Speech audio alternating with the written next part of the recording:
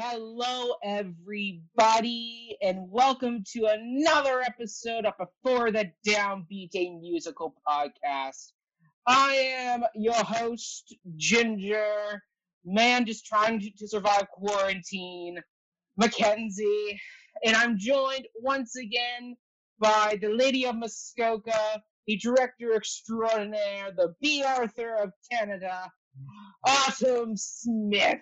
Well, hello, everybody from the wilds of the north. And we are, of course, joined once again by a returning guest. Welcome back, Lynn. Hello, Lynn. Welcome, Morning. welcome. Morning, both of you. Hi, how are you? Yes, it's so wonderful to have Lynn Plotkin back in our house. I know. Autumn, what are we doing this week? This is your choice of a show, so what is it? Well, I thought I'd take us back to the days of the traveling carnival and introduce the wonderful carousel.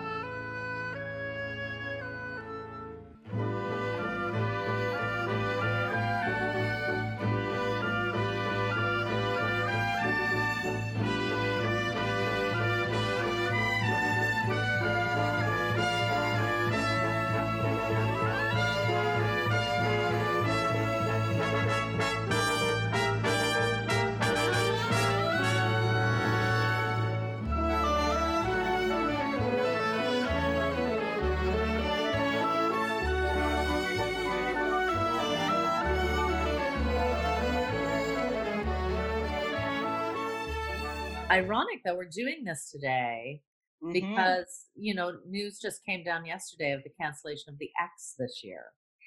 Yes. Yeah, they canceled the X.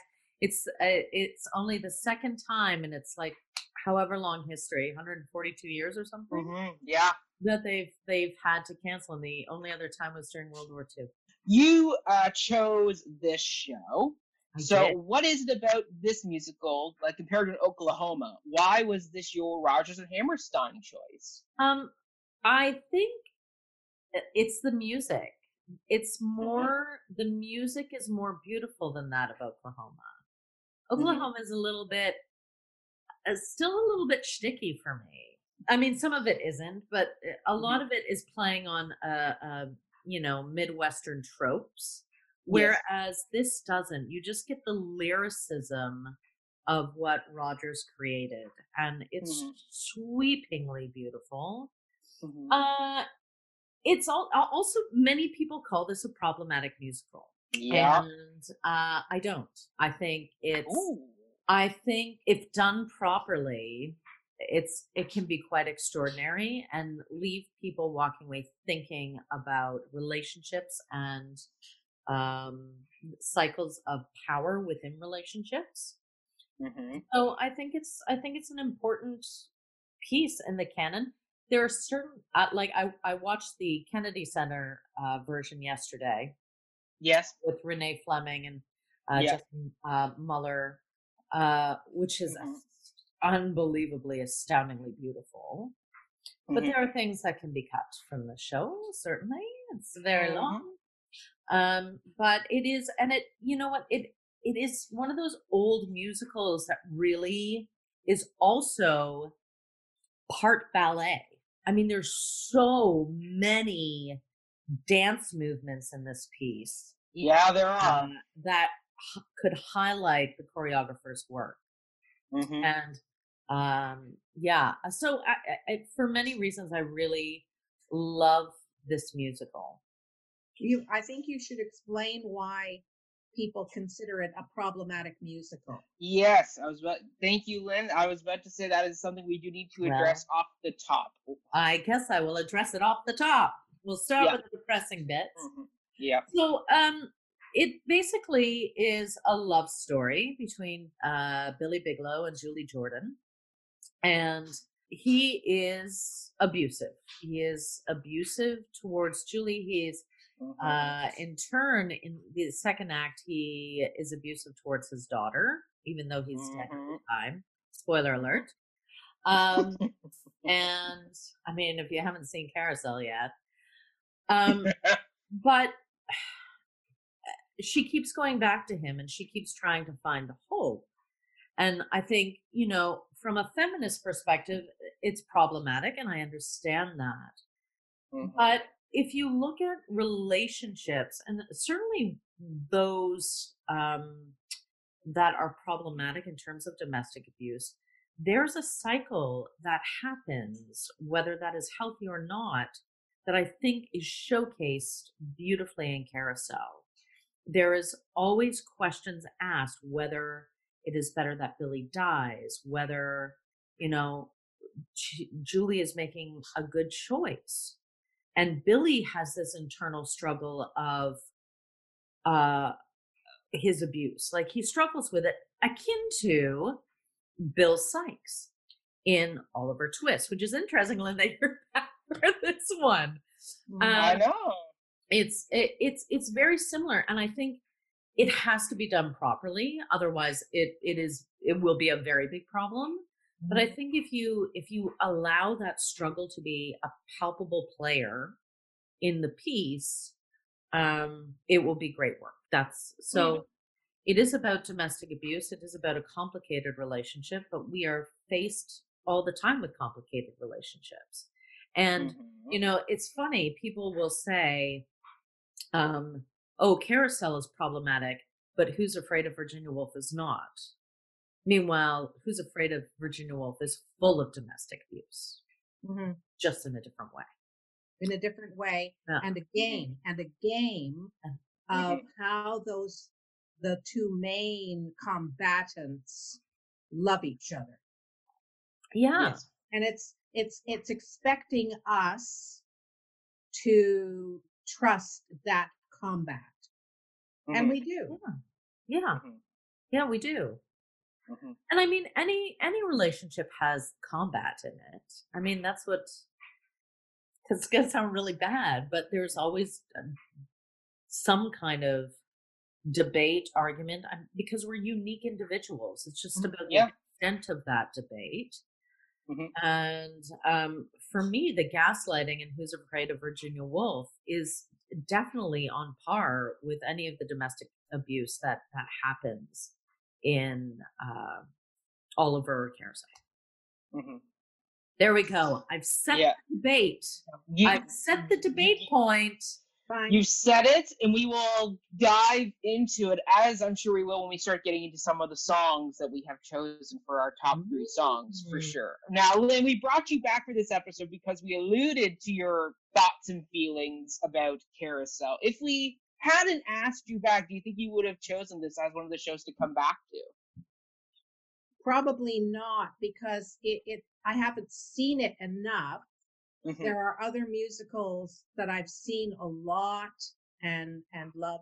Well, I'm glad we were able to coerce you back for this episode, because I feel you're going to give it another aspect to this debate we're about to dive into with this show. God. Okay. So I'm excited for this. And one of the things jumping off your lovely debate point there about relationships and just the whole concept of them, and Billy Bigelow and Julie Jordan, it's almost like once they get together, they're on this never-ending carousel with each other, where they're just going around in this continual cycle. Yeah. And then even with his daughter, the cycle just continues, almost like the cycles of abuse, where it just continually spins. Like Aslan, you said with Bill Sikes, who abused Bill Sikes, that then made him abuse Nancy. It's that continual spinning cycle of the carousel. So there we go. That's something I just came to my head, and I'm like, oh, well done, Rob. Huge metaphor. Yeah, but indeed, the cycle stopped when Bill. Oh my God! When Billy was removed from the carousel, and removed in a way on his own, either by mistake or on purpose, when he kills himself. Right. And he gets another chance, and he screws that up too. Yep. And so my innate anger at such behavior kicks in, and I thought, oh, you're a piece of garbage. You're a waste of time. Well, no, he's not a waste of time. To have him change miraculously would be dishonest. It totally would go against it. The change comes elsewhere. The change comes from his wife and his daughter and hope and moving along. I saw a version yesterday of Carousel. You know, you never walk alone, and yet Billy did. He walked back to heaven where and he was invited into heaven, not the other place. You know, he was invited. He was invited into heaven, but he went alone by himself. So I thought, well, that's okay. We don't know where he became abusive. He was somebody who couldn't cope with disappointment. He only thought he could become a barker in a carousel and leave it at that. And, you know, you go there with all sorts of preconceived notions and say, oh, you could have done it and you could have done this and you could have done that. No, this is the character. You accept him, you consider him, and you accept him for what he is. He's abusive. I'm sorry. You're going to die. Get out of my face. I love it, Lynn. I love this. I love this so much. Autumn, why don't? So for some people who don't know Carousel, because this isn't one of the more frequently done Rogers and Hammerstein shows, as we'll get into the production issue, this has been one that's been kind of come through in cycles and then it goes away for a bit. So Autumn, what is Carousel? The plot of Carousel about, so people can understand what we are. So many layers in this. The Sparks Notes version is this. Billy Bigelow is a barker on the carousel. He is working and he meets Julie Jordan. They have a thing, kind of Romeo and Juliet, love at first sight. The woman who owns the carousel is jealous. She fires him. They run off together. Her best friend, Carrie Pepperidge, is like, no, don't do it. Carrie, Julie, don't do it. And then at the same time going, but you should marry someone like my fisherman, Enoch Snow. So there's another. I love Enoch Snow popping in. You'd be a great Enoch Snow, by the way. Oh, thank you. I can totally see that, Cassie. I think you'd be great. And essentially, we kind of follow their trials and tribulations. And Billy gets in cahoots with this guy named Jigger, and he goes to commit a robbery against the man that fired Julie Jordan because she was dating Billy Bigelow. Right. Well, men have a lot of power in this society. Yes, they do. And then, Jesus, when you say it out loud. And then the robbery goes sour, and Billy's left.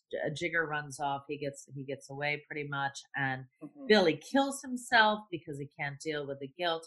Before that, however, though, Julie finds out she's pregnant. It's a musical soap opera, and then it's kind of like an opera in many ways, right? It's very close to it. Yeah. And then he dies. Julie moves in with her cousin Nettie, who was played recently by the magnificent Renee Fleming. Yes. Oh, I love Renee Fleming. And then Billy gets a chance to come back to Earth 15 years later to try to make good so he can get into heaven. And he tries to make peace with his daughter Louise, who is graduating, and that's it. Doesn't go well. But it does. In the end, it does. There is a peace at the end of this, and I'll tell you, I watched it yesterday, and I was skipping through things a little bit. I must admit, because I've done the show before, and I got to the end, and I watched the whole ending, and I was a mess. I was a puddle on the floor because I was like, it's this whole thing is about redemption and hope and possibility, and you're left not in a place so much of peace but of possibility, which is different. So that's There we where go. goes it, and that's the The plot plot. line. Kind of. Perfect. There's a lot of awesome. There's a lot of extra plot in there too that comes in and out throughout. But yes, that is the streamlined version, which was great. But so the next thing we have is Autumn. Why don't you give us a quick recap on who the creative team is in this? Because we did cover all of them when we did Oklahoma. So if you do want to hear our full bios for these people, go back and listen to Oklahoma. But Autumn, who do we have here on the creative team again? That some kind of people know who we got. Okay, so I'm gonna start because I've started doing this in season 2. It's starting with the source material. So this piece is actually based on the play Liliom by Ferenc Molnar. And Molnar was one of Hungary's most celebrated and controversial playwrights. I love that. I love a little controversial. His primary aim through his writing was to entertain by transforming his personal experiences into literary works of art. He never connected to a literary movement, but he did use naturalism, neo-romanticism, expressionism, and Freudian psychoanalytical concepts in his work. He was known for The Devil, Liliom, The Swan, The Guardsman, the plays The Thing, and he was influenced by the likes of Oscar Wilde, George Bernard Shaw, and Gerhard Hauptmann. So that's a little bit about Molnar. Then, of course, you have Rodgers and Hammerstein. People, if you don't know Rodgers and Hammerstein musical, you have not lived through a festive season because they wrote Sound of Music, which is on every Christmas time, Hanukkah time. It's there for you. They also wrote, of course, Oklahoma, which we have already talked about, South Pacific, The King and I. What else? Let's see. State Fair. Oh, our State Fair is a great state fair. I love it. Yeah, that one. Yeah. He Rodgers also wrote with Lawrence Hart, Pal Joey, On Your Toes, Babes in Arms, before teaming up with our wonderful Hammerstein, who also wrote with Jerome Kern. Did Showboat, that classic. It's a classic. It is a classic. So that's it. Now, what's really interesting about this musical is Oklahoma and Carousel basically share a creative team too. Yeah. So Mamoulian, Ruben Mamoulian directed the original Broadway production. And he directed Wings Over Europe, did a production of Porgy, and along with Porgy and Bess. And he did Oklahoma, Carousel, and Lost in the Stars. And then, of course, you have the wondrous Agnes de Mille.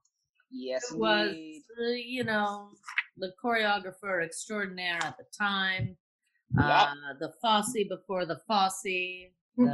She started it all. Exactly. She did, but she was very different, right? I mean, de Mille brought in a heavy-handed, balletic sensibility. I mean, these are, even watching the Kennedy Center version yesterday, I mean, the blow high, blow low sequence was super balletic. I love it. I don't know if it worked, but I went with it and watched the male athleticism in awe. So it's great. And watching it yesterday, I was like, wow, this is a perfect example of the transition period from opera and operetta into contemporary musical theater. You start to see where the blend starts to happen. Yeah. And then the launching point for the departure. What we know exactly. now. Yeah, because basically, if we're going on our show timelines we've done so far, we start with Oklahoma, then along comes Carousel, then the next one would be West Side Story, would be the next kind of big jump in the story. But even if you watch like Jerome Robbins and what he does, he still has a very balletic base. Like when you watch the Jets and the Sharks in that opening prologue with the joie de terres and the pas de bourrées that they do, it's very balletic. So you can see him taking those little steps past Agnes de Mille, where he's now turning the ballet music into more of a naturalized dance, but it's that slow progression. And this is definitely the next evolutionary step within the musical theater canon, because this is where you see that progression of, okay, they learned this in Oklahoma, and now they're going to take basically the same team and just move it forward. So, yeah. I just love that you used the word pas de bourrée. Thank you. Yes, me and my dance training. Super impressed, Mac, right now. Thank you. Yeah. But yeah, okay, yeah. So why don't we get into production history, because that's next on the list. Do it. We're already cruising along. I like this. This is the joy of doing a sequel music. This show, as we said, is the direct successor of Oklahoma. So the story basically continues right where we left off in our last Rodgers and Hammerstein episode, where Oklahoma is a smash hit, and Rodgers and Hammerstein have to find their follow-up project, which is always a challenge. Because as any of us know, when we do something really well, the next project always is, how do I match and or surpass that project? Because everybody expects it. Everybody expects it of you. Yeah. Hammerstein even wrote, we're such fools, no matter what we do, everybody is bound to say this is not another Oklahoma. And and those are their thoughts. They were really worried that they can never match the success they just had with Oklahoma. So off they went to go find their source material. The seeds, however, for Carousel had been planted while they were working on Oklahoma, because during the creation process of Oklahoma on a weekly basis, Rodgers and Hammerstein would met with Teresa Halbert and Lawrence Langer, who were part of the Theater Guild, producers of blockbuster musicals, and they would have like kind of weekly gloating lunches together to kind of discuss and go over what the projects they were doing. And it was Halbert and Langer who proposed to Rodgers and Hammerstein that they adapt Molière's Lilium into a musical. Both men were like, heck no. They were connecting with the setting of Budapest, first of all. And then on top of that, they weren't happy with the way the musical ends. They just thought it was a very unhappy ending to a story. So they were like, doesn't work for musicals. And then also, in addition to that, because we're still in the 1940s, so wartime politics were still a thing for them. They also were like, we may have to change the setting from Budapest to Hungary because of World War II politics with what's going on in Europe. So it was a whole thing for them. But even at the end of the luncheon, Halbert and Langer were still pushing this project on them, with Halbert even suggesting move the setting to somewhere like a Louisiana in McWilliam, like a Creole, which Rodgers and Hammerstein thought about over the next few weeks. They were like, okay, maybe that would work. But they were like, no, not going to work. The Creole dialect with that very specific dialect they thought would sound too corny and make it too difficult to write effective lyrics. They were like, no, not a thing. So basically, though, they had a breakthrough, though, when Rodgers, who owned a Connecticut house, proposed the New England setting.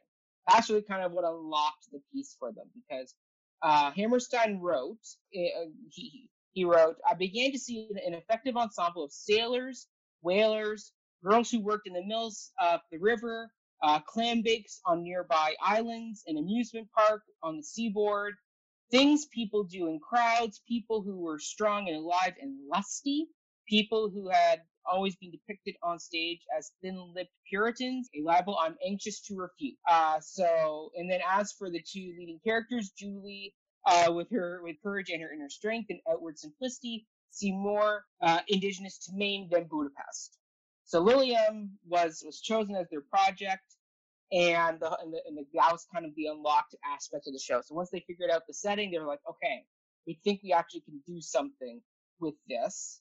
The one hurdle they had to get through was getting Mjolnir to actually approve giving them the rights for to do the show, because a lot of people had wanted to turn his play into an opera, or even Puccini wanted to do an opera of it, and Mjolnir turned him down. But the theater. Why did he turn Puccini down? He just didn't think they would be a good fit, so he was like, no. But the Theater Guild took Mjolnir to see Oklahoma, and Mjolnir was so impressed with what he saw there that he thought that with their adaptation of Gringo the Lilacs, they thought they could do something special with his piece. So the Theater Guild obtained the rights, which for Mjolnir in October 1943, and thus the playwright received 1% of the gross and $2,500 for personal services. I love the fact that it was 1% of the gross and not the net, because there's no such thing as the net. There you go, Theater Guild getting sneaky. I love it. They're smart. But so once they started the process of getting the rights, the one thing Roger Hammerstein insisted on having in the contract was that Mjolnir permit them to make changes to the plot. And this was something that Mjolnir refused at first, but he eventually was coerced into letting them do that. And Hammerstein later stated that if that the stipulation hadn't been met, then they wouldn't have made Carousel, because there was just no way they could adapt it without changing the plot, because basically they rewrote the entire ending from Lilium into making Carousel, because Lilium has a much darker ending with this very gloomy scenes leading up to Lilium's suicide, and then it just gets really dark at the end. So they were like, we gotta fix this up somehow. We gotta do some work on that ending. All right, so they get the rights. They get the rights to change some of the plot to fix the ending. Obviously, one of the first challenges they had to do was establishing through song Lilium's motive for the robbery, because you got to set that up, because that's going to be the catalyst that drives the death of Billy as well as the death of Lilium. So Rogers remembered that he and Hart had a similar problem in Pal Joey, where Rogers and Hart had overcome the problem with the song that Joey sings to himself called I'm Talking to My Pal. And this inspired Soliloquy, because both partners later told the story that Soliloquy was the only intended to be a song about Lilium's dreams, about dreams of a son, but that Rogers, who had two daughters, insisted that Lilium consider that Julie might have a girl, which then opened up a whole new side of the song. It starts off with thinking about a boy and then ends up thinking about a girl. It's great. Soliloquy, I'm sure at least one of us has it in our top 3. Yeah. So maybe all of us have it in our top 3. Nope. Well, who's the outsider in this group? I know. We're gonna find out. I know. The top of your list is gonna be clam bake, I'm sure. God. No, I do not like clam bake. We'll get into clam bake. I do have thoughts on clam bake. But yeah, okay. So, all right. So overall, Hammerstein throughout the whole process was very uneasy as he worked through writing this show, because he was continually afraid that Mjolnir would disapprove of the results. And on top of that, unlike in Oklahoma, where Gringo the Lilacs was a relatively unknown play, Lilium was a well-established play already. So they were going into source material that already had a background, where Gringo the Lilacs is kind of a forgotten Broadway play, so they had a lot more liberties with what they were doing. This one, Hammerstein was feeling more of the pressure. And he always struggled with making a seemingly unlikable, dismissive carnival barker as the central character. That was something he continually struggled with throughout the whole process, was how to get Billy to work. And instead of opting to try and make Billy likable, he instead turned his focus to making the audience sympathize with the lovers. So the pair of Julie and Billy together is where he unlocked is where he unlocked the show for himself, because he just went, I can't make this guy who attempts robbery, commits suicide, beats his wife, into a likable person. So what I'm going to do instead is I'm going to build the love between Julie and Billy to make this work in the show. And it does because they're trying to make him over likable and trying to vanilla him. Instead, they turned it into this great tragic love between Julie and Billy. So that's how he figured that out. And then he also took his learnings from doing Ado Annie and Will Parker, and he used that experience to help him write the secondary couple, which was Enoch Snow and Carrie Pipperidge, who were kind of minor characters in Lilium. But he brought them up using that kind of classic double couple parallel situation. Kind of decided to build up Enoch and Carrie, making them the secondary couple. And then the way they decided to fix the ending was to create the graduation scene. And that was kind of the way they were like, okay, this is how we can make, just kind of fix this darker ending from Mjolnir's side. We're going to make it into a bit more of an uplifting ending with the graduation scene and that ending of hope. That's basically what they went for. When it came to the songs, this was a real nice Clambake. Was actually a repurposed song called A Real Nice Hayride from Oklahoma, which I would love to hear what that song actually was in Oklahoma, because I got a feeling it probably would have fit better. I know. I like the Clambake. It's not on my top. But it's not on my top. It is very New England. It is very nice, and we come together and we have our pick. I don't know why I went Southern. I went into the drive. You know what I mean? We were sitting there, and we're a fake community, kind of like Eastwick, where we pretend to like our neighbors, and this is what we know how to do. We know how to get the clams, and we know how to bake them. So once the graduation scene was agreed upon as the final scene, the song "You'll Never Walk Alone" basically sprang up naturally. However, it was Rogers who had the greatest difficulty with this song, because while Hammerstein was able to like pop the lyrics out like that, Rogers just couldn't figure out the music, because for him, Lilium was a tragedy about a man who cannot learn to live with other people. And the way Mjolnir wrote it, the man ends up hitting his daughter and then having to go back to purgatory, leaving his daughter helpless and hopeless. And he just couldn't accept that. So the way they ended Carousel, it may still be a tragedy, but it's hopeful.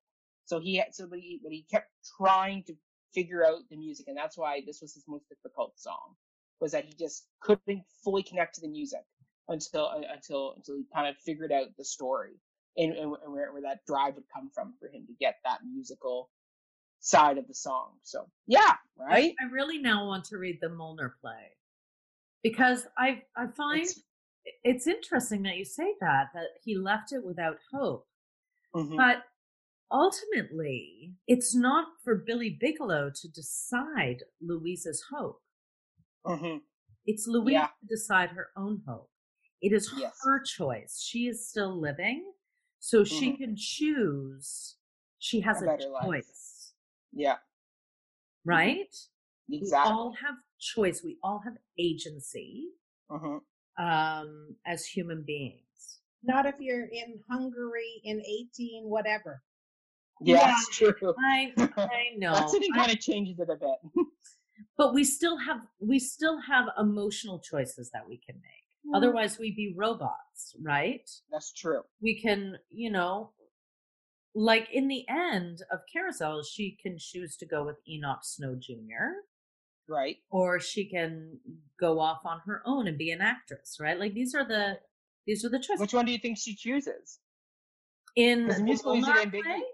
No, in Carousel, because in the end of Carousel, it's left ambiguous whether or not where she's gonna go, because it ends with that "You'll never walk alone." Billy walks into purgatory. No, into heaven. No, he walks to heaven. Heaven. All right, fine. I don't know. I think she probably chooses Enoch because he's safe.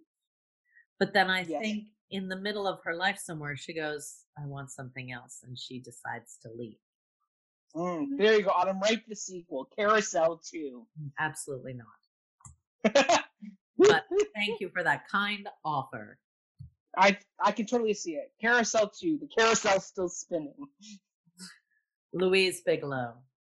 Yes, exactly. A life chosen, we'll call it. There you go. I love it. All right, so the last big thing in the writing process for Rogers and Hammerstein was choosing to forego the classical overture, because they felt it just didn't fit with the show. Like, they just didn't think this big brassy overture like they had with Oklahoma was going to work with this kind of darker story. So instead, they opted to do a pantomime opening scene set to music, which created the Carousel Waltz. Yes. Which is a very iconic opening. And what it actually does is it takes the place of not only the overture, but the opening song. So it basically takes up the whole idea of, oh, what a beautiful morning, and just plunks it right out. So the audience is then just thrust right into the story, right into the middle of this situation. And there's really no nice ease into the waters here. It's kind of like you're pushed right off the diving board into this story. So yeah. I love it. I love that idea because it challenged the audience in a new way. It was like, oh, we're confronted. We're in something. There's something happening. Yes. And I think that's so exciting. And I you know me, I love a good instrumental dance break. Indeed. So, and I mean, you can see that they took this opening idea and then just applied it to a lot of other shows, like South Pacific. It has an overture, but then it jumps right into the middle of the story of what's their names? Nellie. Yeah, Nellie. Yeah, Nellie and Amelia, or even in Sound of Music, where you just jump right into the situation of Maria on the hill, where they kind of just went, oh, this is a really great way for us to do our shows, where we just kind of jump right into the middle of the story instead of doing this setup-y origin beginning that kind of lags the start. So yeah, you can see they took lessons along the way, and this opening worked. Well, and audiences were stunned by it. Yeah, overtures are ear training for the audience. Exactly. These are the themes, the musical themes we want you to listen for. These are important. If there's something else there, it doesn't matter. You don't need to listen to that, right? It's exactly. Like here's the motif. Yes. Oh. Learn it well. Yeah. Yeah. So cool. Okay. All right. Continuing down the storyline here. So rehearsals began in January of 1945. And during the rehearsal process, Molnir came in to see what they were doing, and that petrified Rodgers and Hammerstein the whole day because they couldn't talk to him until the end of the day. So they were sweating bullets, and when they came to him at the end, they were expecting him to be furious about the changes they had made and the different adaptations they'd done in the ending. And instead, he was happy. He commended them for creating a better ending than what he originally conceived of. And after that point, he became a regular fixture of the rehearsal room because they basically had all come together. He wasn't scary anymore, so he was allowed back in. Exactly. So here we go. So rehearsal processes go well, and then we have the musical opening for Out of Town tryouts in New Haven, Connecticut on March 22nd, 1945. The first show started off well, with the first act being well received. The second act was not. The second act finished at 1:30 a.m. in the morning. So a very long second act that required the staff to sit down and have a 2-hour conference right after the show. And the results of the conference were that 5 scenes, half the ballet, and 2 songs were cut from the show right then and there. DeMille described the conference as not 3 minutes had been wasted pleading for something cherished, nor was there an idle joke. We cut and cut and cut and then went to bed. By the time it left New Haven, DeMille's ballet was cut down to 40 minutes. 40? 40 minutes. 40 minutes ballet. Like 40 minutes. Jesus, that's long. Yeah. It's still very long. And then the other major concern they had with the second act was the effectiveness of he and she, who Rodgers and Hammerstein later called Mr. and Mrs. God, were these 2 characters that were created, and it's who Billy appeared with after his death.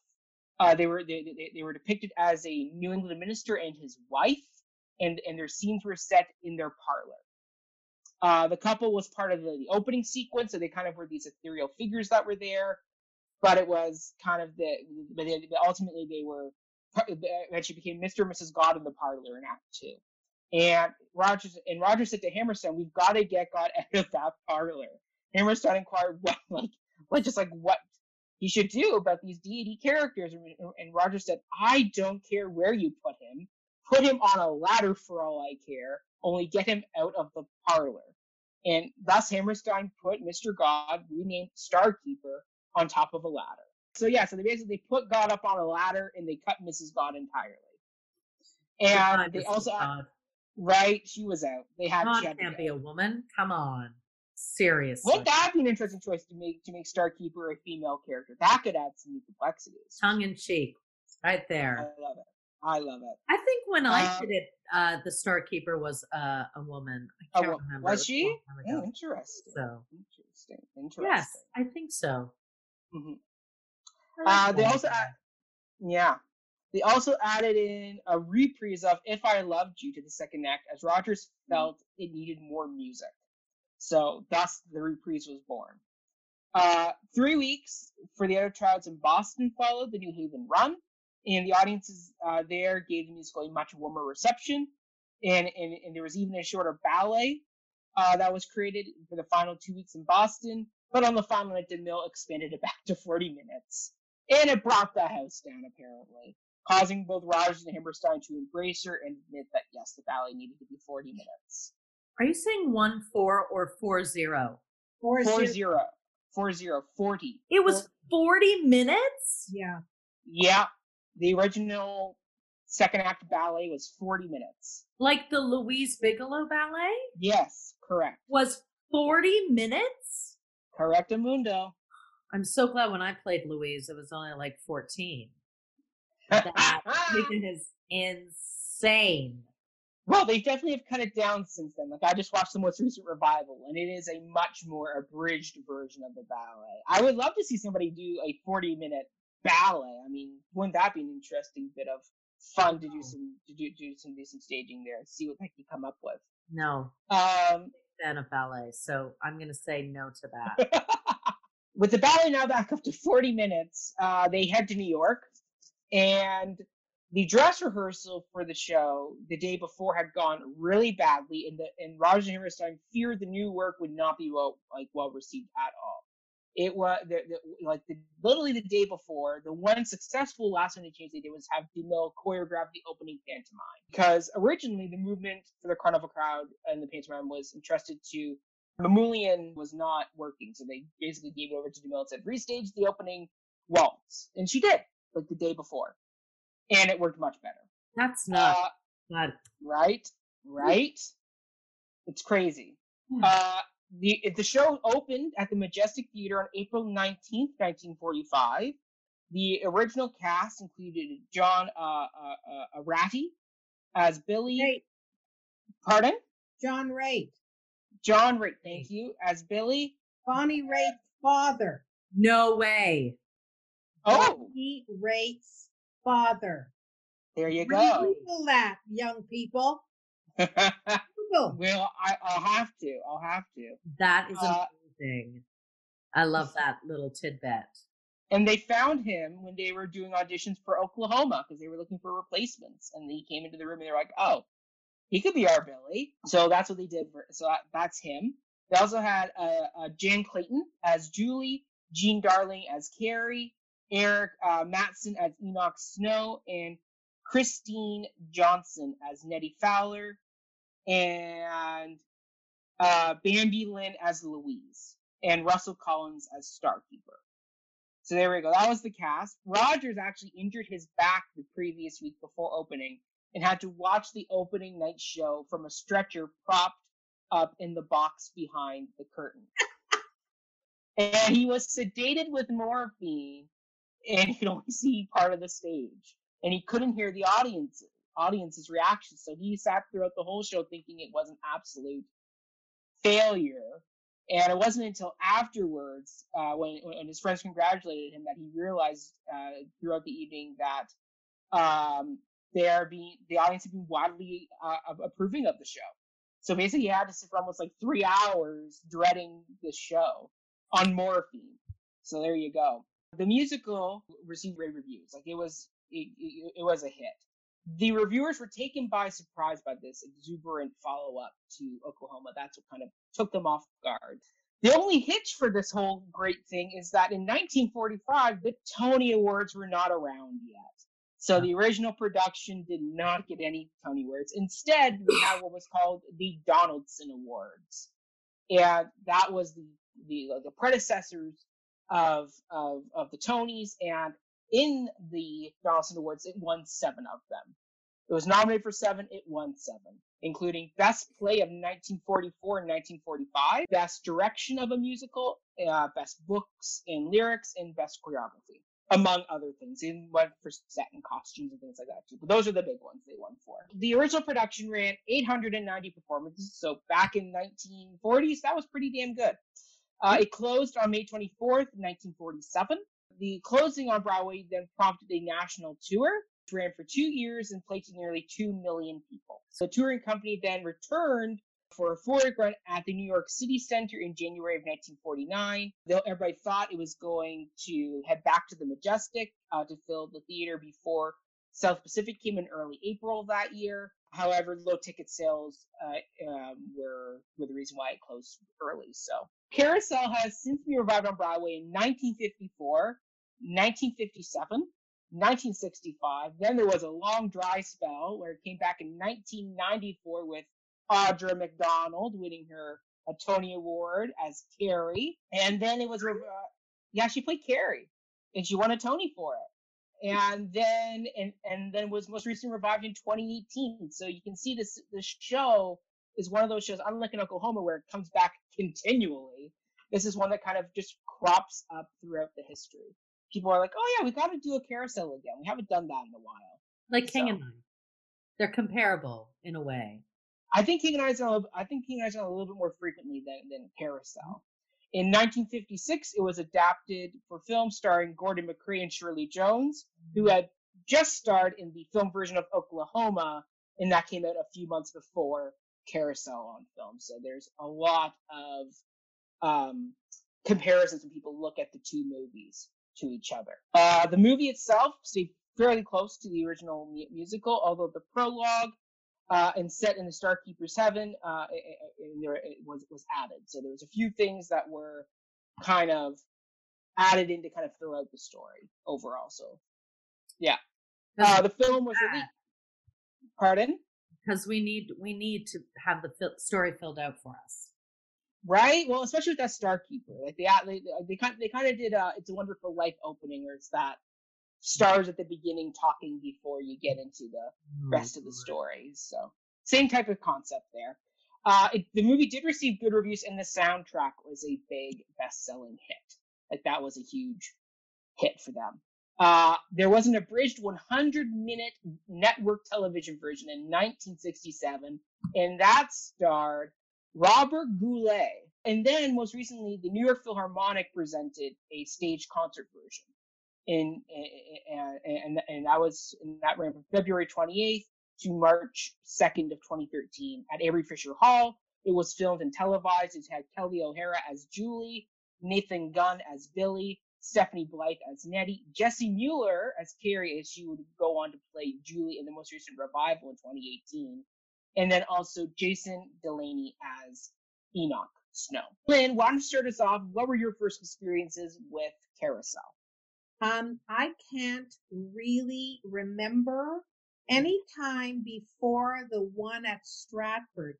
Okay. That's the only time I've actually ever seen it. Mm-hmm. I can't remember if I had seen it maybe at the O'Keefe or something. I can't remember it. Mm-hmm.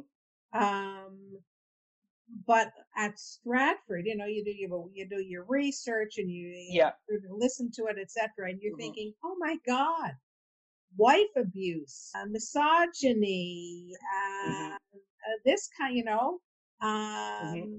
redemption, forgiveness. It's a holy. So my experience has not been as extensive as you two, but mine isn't that extensive either. Mine is very limited. This is not one of the shows I have a whole big backstory for. Yeah. It was, yeah. Yeah. Okay. Perfect.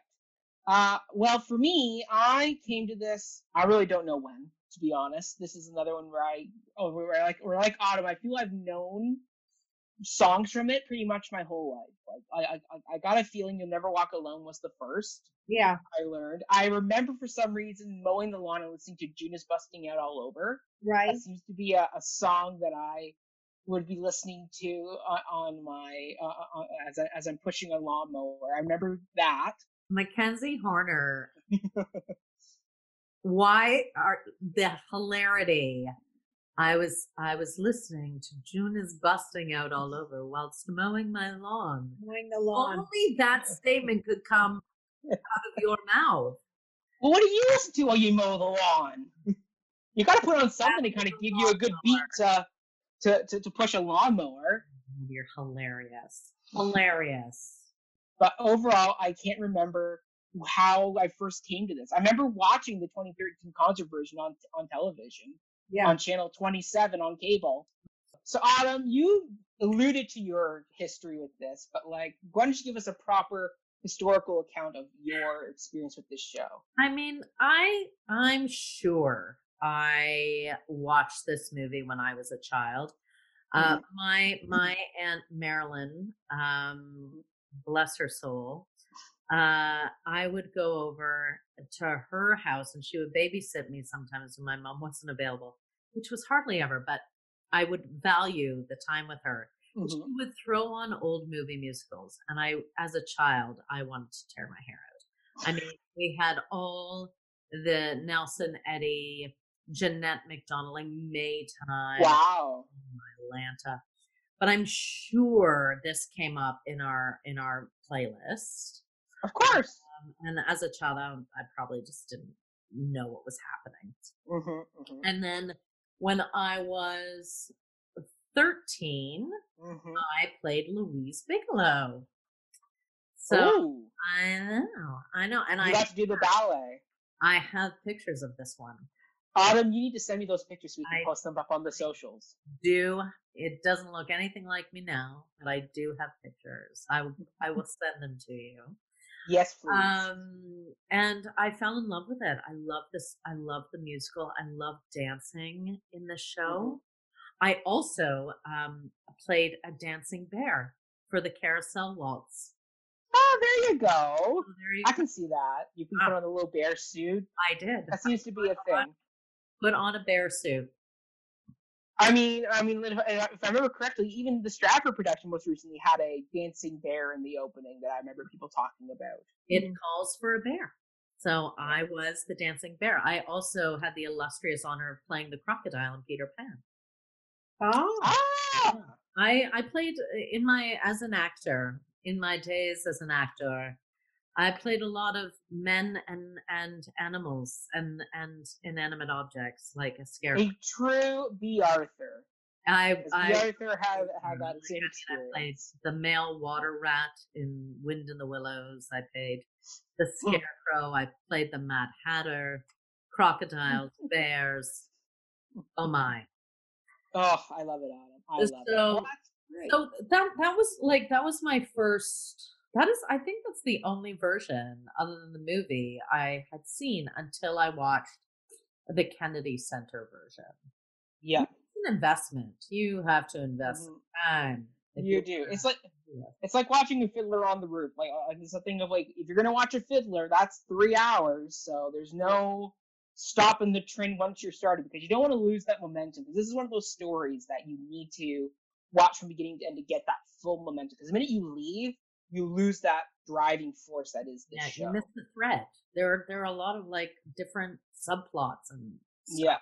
Yeah. So, exactly. Yeah. Okay. I love doing it. Mm-hmm. I love it. Yeah. Love it. Okay. All right. Now we're into the top 3 songs. So Lynn, why don't you give us your first song on your list? What is it? What is number 1? I love the introduction. Oh, okay, the Carousel Waltz. The Carousel Waltz.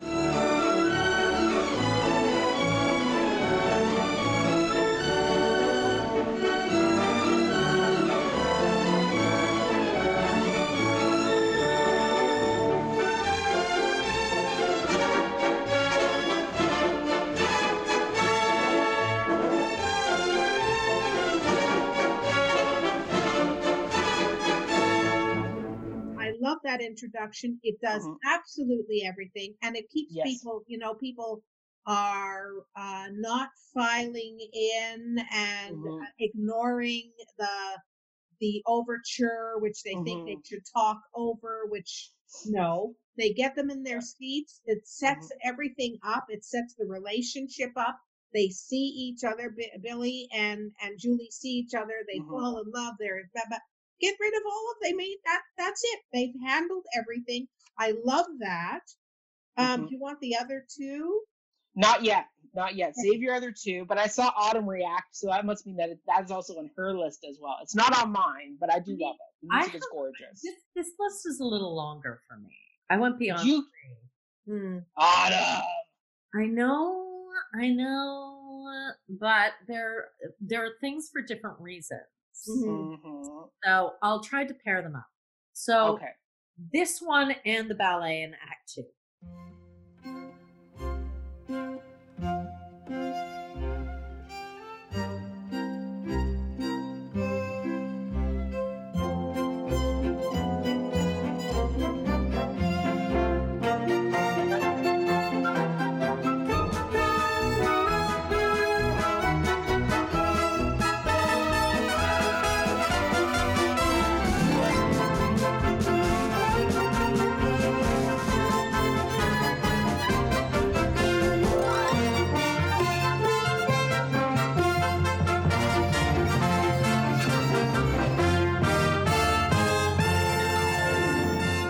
For me, like they're very similar.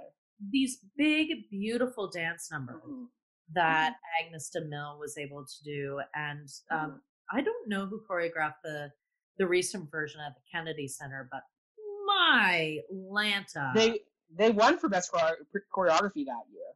Yes, and you watch that Tony Award performance of Blow High, Blow Low, and it's incredible what those dancers are doing. It is. It's really great. It's great choreography. Those two, and I do like the idea that you just enter into the world. Yes, you're thrown into this experience, whether you like it or not. You're there.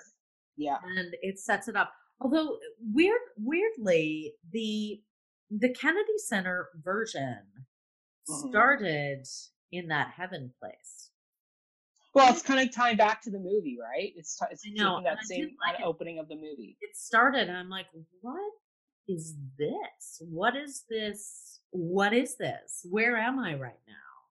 I felt, and I usually don't care about those questions, but I'm like, why are you showing me the ending? I felt like they dumbified it for me, and I'm like, you don't need to do that for me. Take me on the journey with the story, and I'll be fine. Yeah, but I agree, Lynn. Like it is, and it's beautiful. Like Rogers wrote great music that reflects both the carousel and also the ever spinning, accelerating relationship of Julie and Billy. Like it has. Like his musicality and his lyricism in his lines in this. I think this is his best work. I agree. Yeah. Like out of all his scores, I do think this one stands out above and beyond. It shows his technique as a composer. Yeah.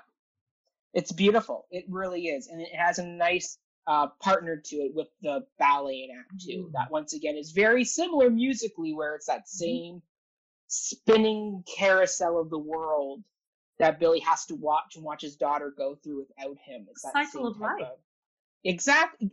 That's it, Autumn, right there. You hit the nail on the head. My number one, though, is June is busting out all over. Look around, look around, look around. June is busting out all over the meadow and the hill. Buds are busting out our bushes, and the romping river pushes every little wheel that wheels beside a mill. June is busting out all over. The feeling is getting so intense that the young Virginia creepers have been hugging the bejeepers out of all the morning glories on the fence, because it's June.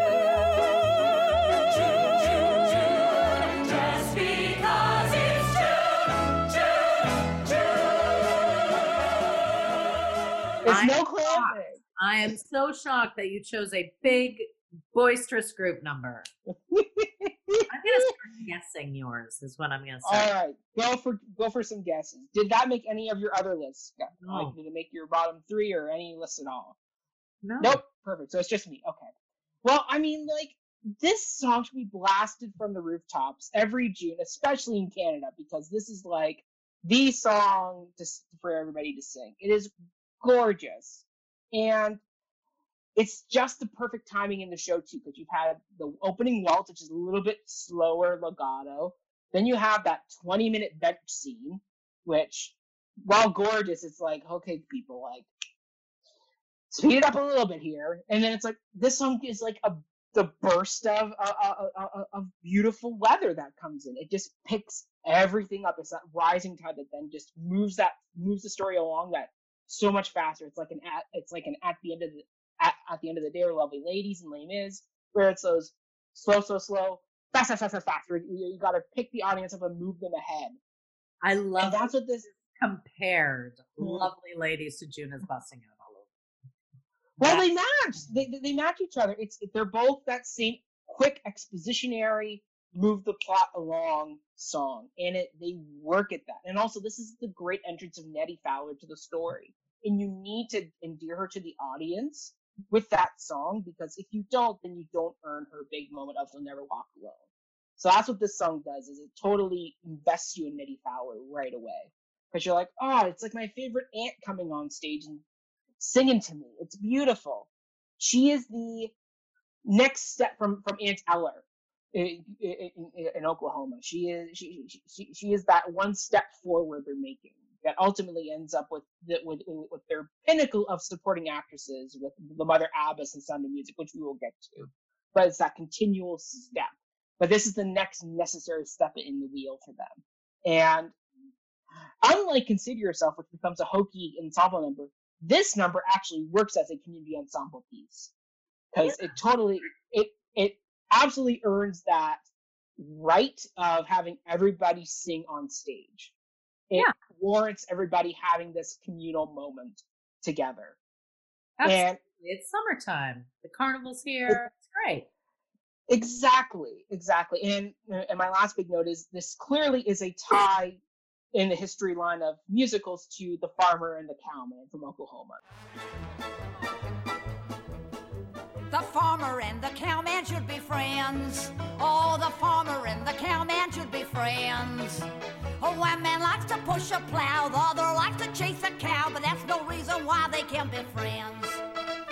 Territory folks should stick together, territory folks should all be pals. Cowboys dance with the farmers' daughters, farmers dance with the ranchers' gals. They are very similar to each other, where they're both this communal big song and dance group number. Just one of them opens act to Farmer and Cowman again. I did. We didn't talk about it enough in Oklahoma. Lynn, it's his favorite song. The Farmer and the Cowman. Oh, seriously. Never mind. Ah, that number. All right. Any thoughts on Judas busting it over from you two? Lynn, how about you? Not even on any of my lists. Mm-hmm. I mean, okay. It's okay. So, it's fine. Yeah. But nothing spectacular, not on either. No. It's middle ground for you. Fair enough. Yeah. Autumn, how about you? I like it. Oh, it's coming by gum. You can feel it coming. It's great. Yeah. It is not in my top 3, but it would be in my top, I don't know. 25. I have. There's not that many songs in this show. I know. There are only 14. I know. I like it. I like it because it does. It is upbeat, and it is a rejuvenation of spirit, which you kind of need in this show. Like this show is it's absolutely playing the opposites, and I appreciate that they did that. Mm-hmm. Big time. Absolutely. Okay, Autumn, what's your number 2? Well, it is a pairing. What is the pairing? Soliloquy. I've gotta get ready before she comes. I gotta make certain that she won't be dragged up in slums with a lot of bums like me. gotta be sheltered and fed and dressed in the best that money can buy. I never knew how to get money, but I'll try. My God, I'll try. I'll go out and make it, or steal it, or take it, or die.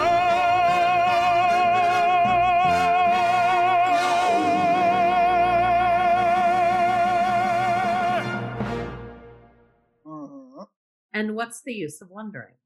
Oh, what's the use of wondering if he's good or if he's bad? He's your fella and you love him.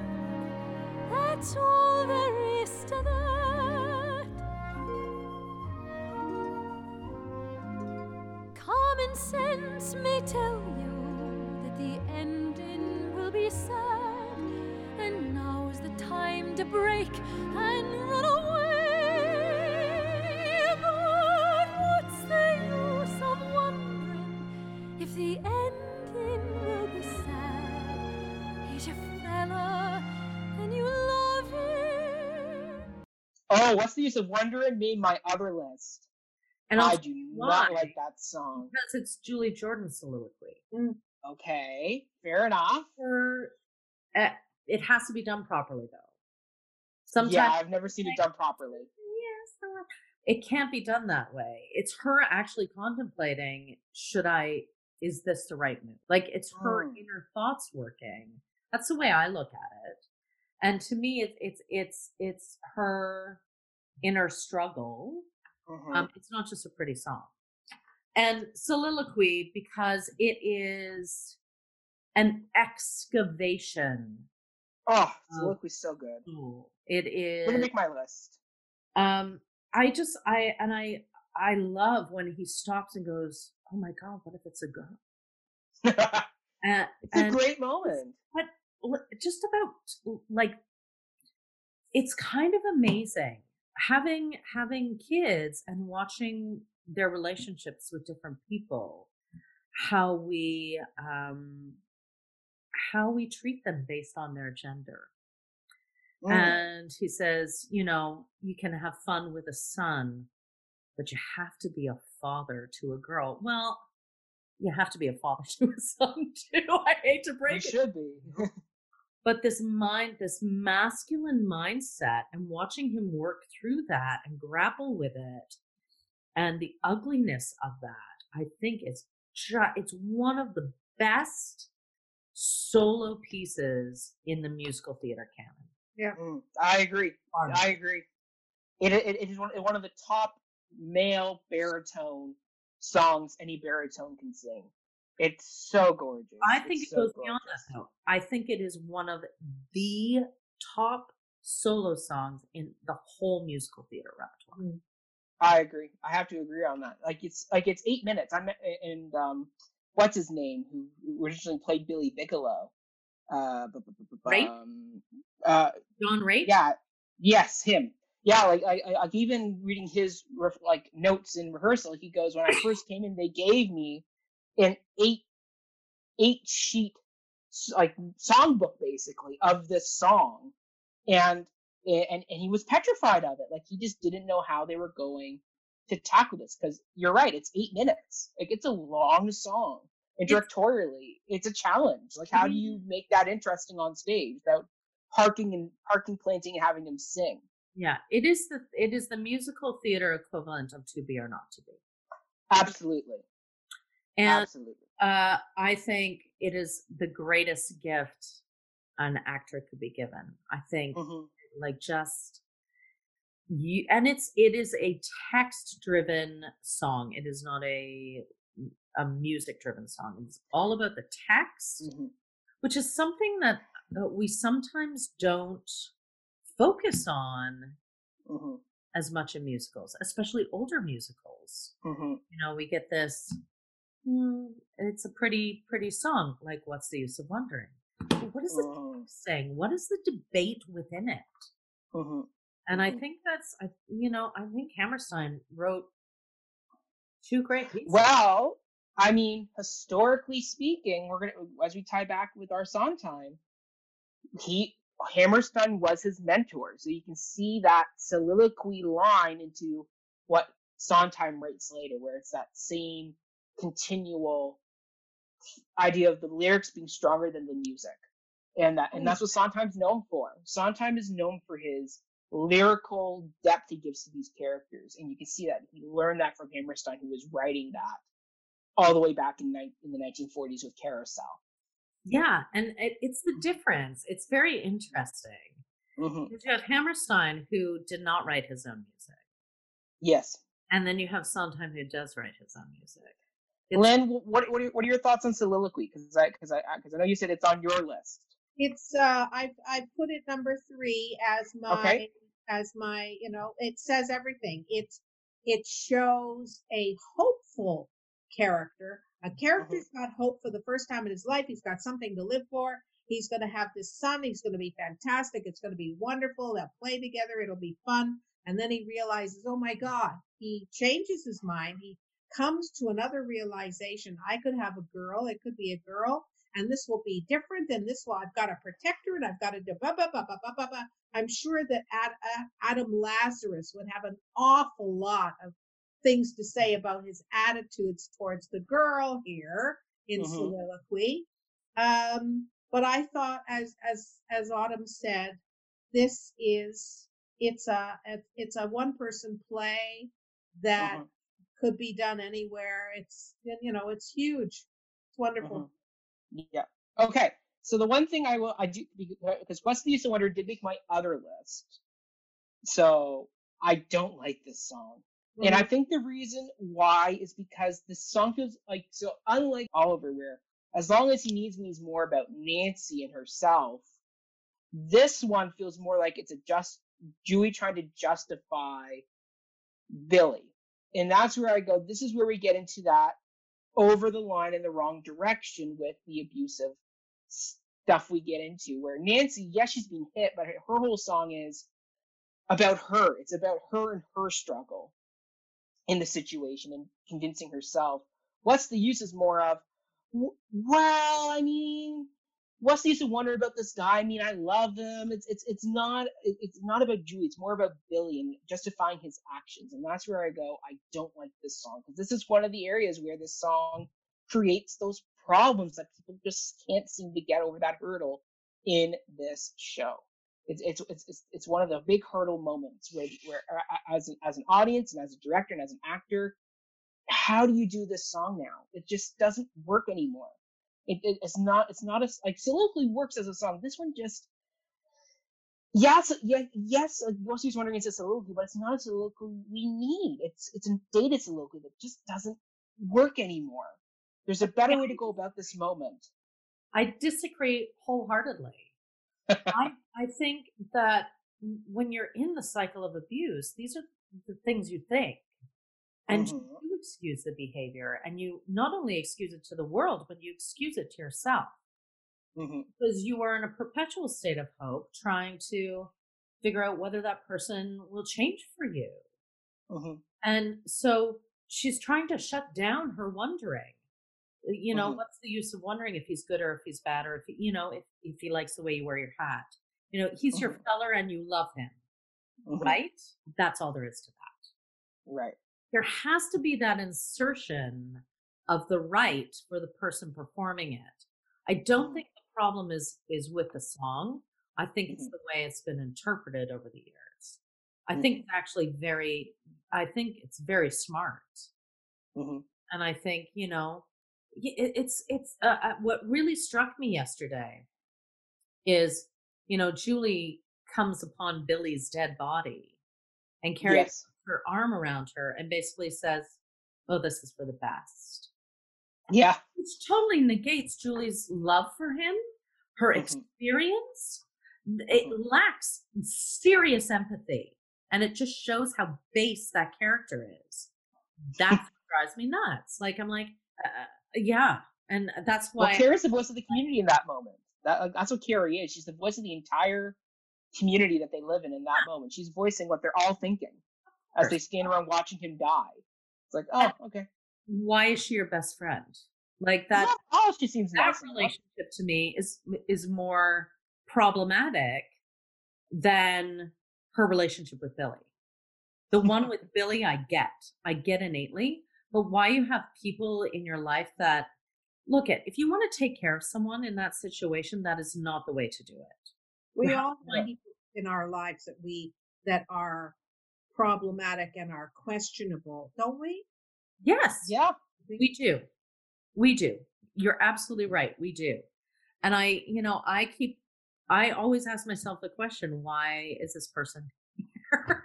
Yeah. You know? What is this relationship serving? What is the purpose that this is serving in my life? Yeah.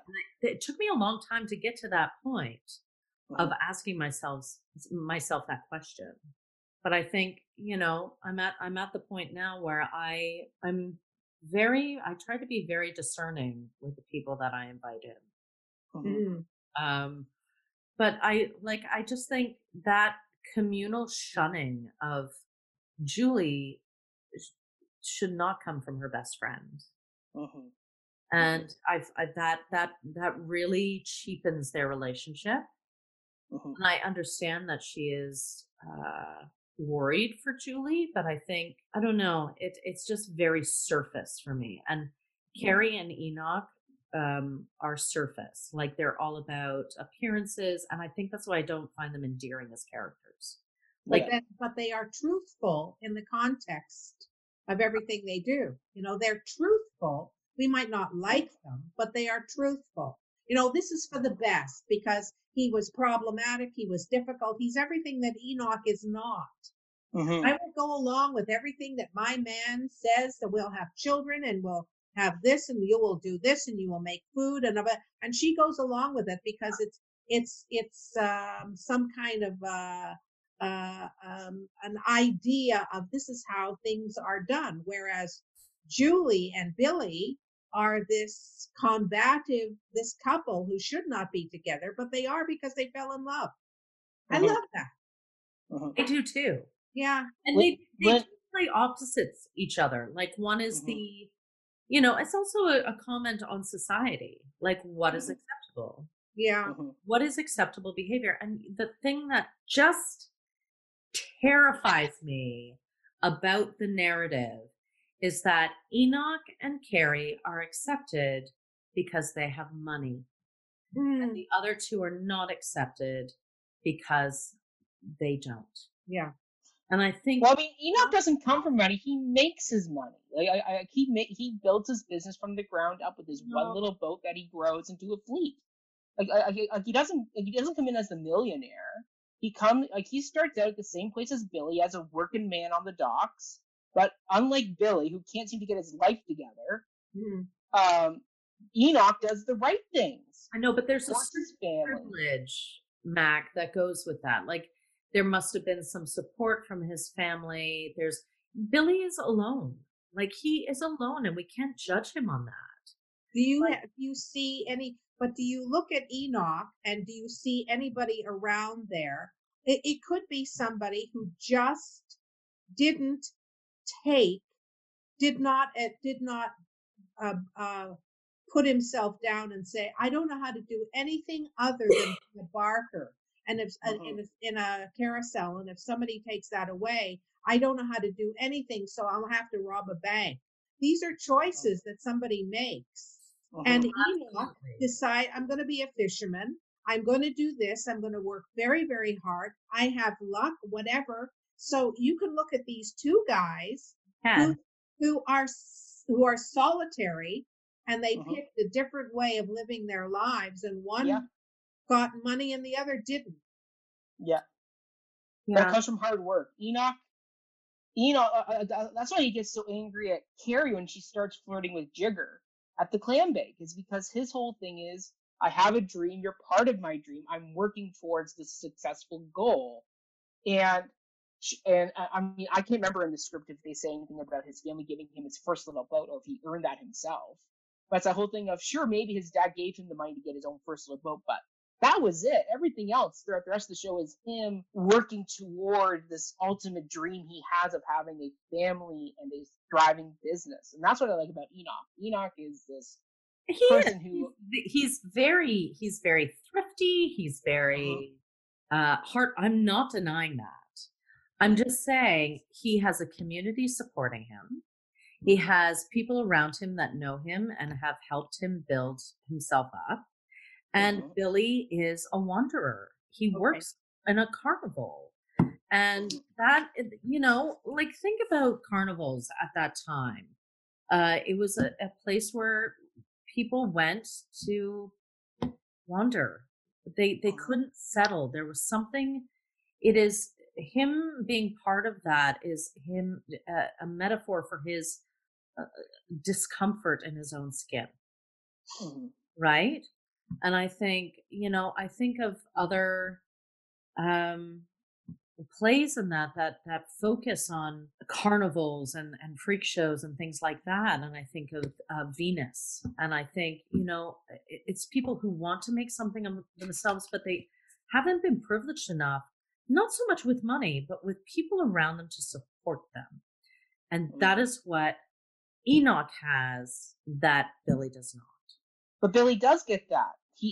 When he gets with Julie is supportive of him. Nettie takes both of them in, and yet he still does not get a job, and he still becomes abusive. But it's ingrained. The cycle, his patterning, his life patterning. And I'm not making excuses. I'm trying to look at the empathy. Like and I'll tell you why I look at him with empathy. And it's because of my time with Jack Charles. And Lynn, did you ever see Jack Charles at Canadian Stage when he came? No. As part of Spotlight Australia. Give me more details, please. He's an Indigenous artist. Him. Yes. Oh my God. Yes. Right. Talk about someone that was unsettled in his identity. God. Heroin addict, cat burglar, in and out of prison 20 times. Literally the single most remarkable human being I have ever had the pleasure of being with. And now he uses his time to go in to prisons and talk to other people about finding themselves. That is Billy Bigelow. Billy Bigelow just didn't have the time to find himself. And isn't it, I just feel, and I know he was abusive, but there is empathy to be found in these people who are so lost that they cannot change. And what was remarkable about Jack Charles was that he did change. And it took a long time. But there he is singing his songs and telling his stories and going into prisons and trying to have his whole past exonerated so he can continue this work. And now he's reading storybooks to children online. I love it. And it's one of those, like, it's just, you've got to find a way to self-accept. So Billy is lost. He is a lost soul. He is forever in purgatory. And I think that's probably what Molnar was trying to say in Lillian, is that this man is perpetually in purgatory, literally and figuratively. And that it takes great power for people to change. It is the hardest thing we can do as human beings, is to change. Very true. So I think, and I like Enoch's tenacity and his, that's not an interesting story. Do you know what I mean? It's like he's constant, he's safe. So safe. And what's wrong with that, Autumn? There is nothing wrong with that. Boring. But it doesn't drive a story. For a good story to work, you need conflict. That's right. You need struggle. And I said this on Facebook. Would we have art if we did not have struggle? And people were like, oh, yeah, of course we would. And I'm like, no, we wouldn't. We would Be not. boring art. So very true, Autumn. We definitely need conflict to make art. And I think we can now move on to my second choice, which is Go ahead. Blow High, Blow Low. A rocking upon the sea, your boat will seem to be like a dear little baby in her bassinet.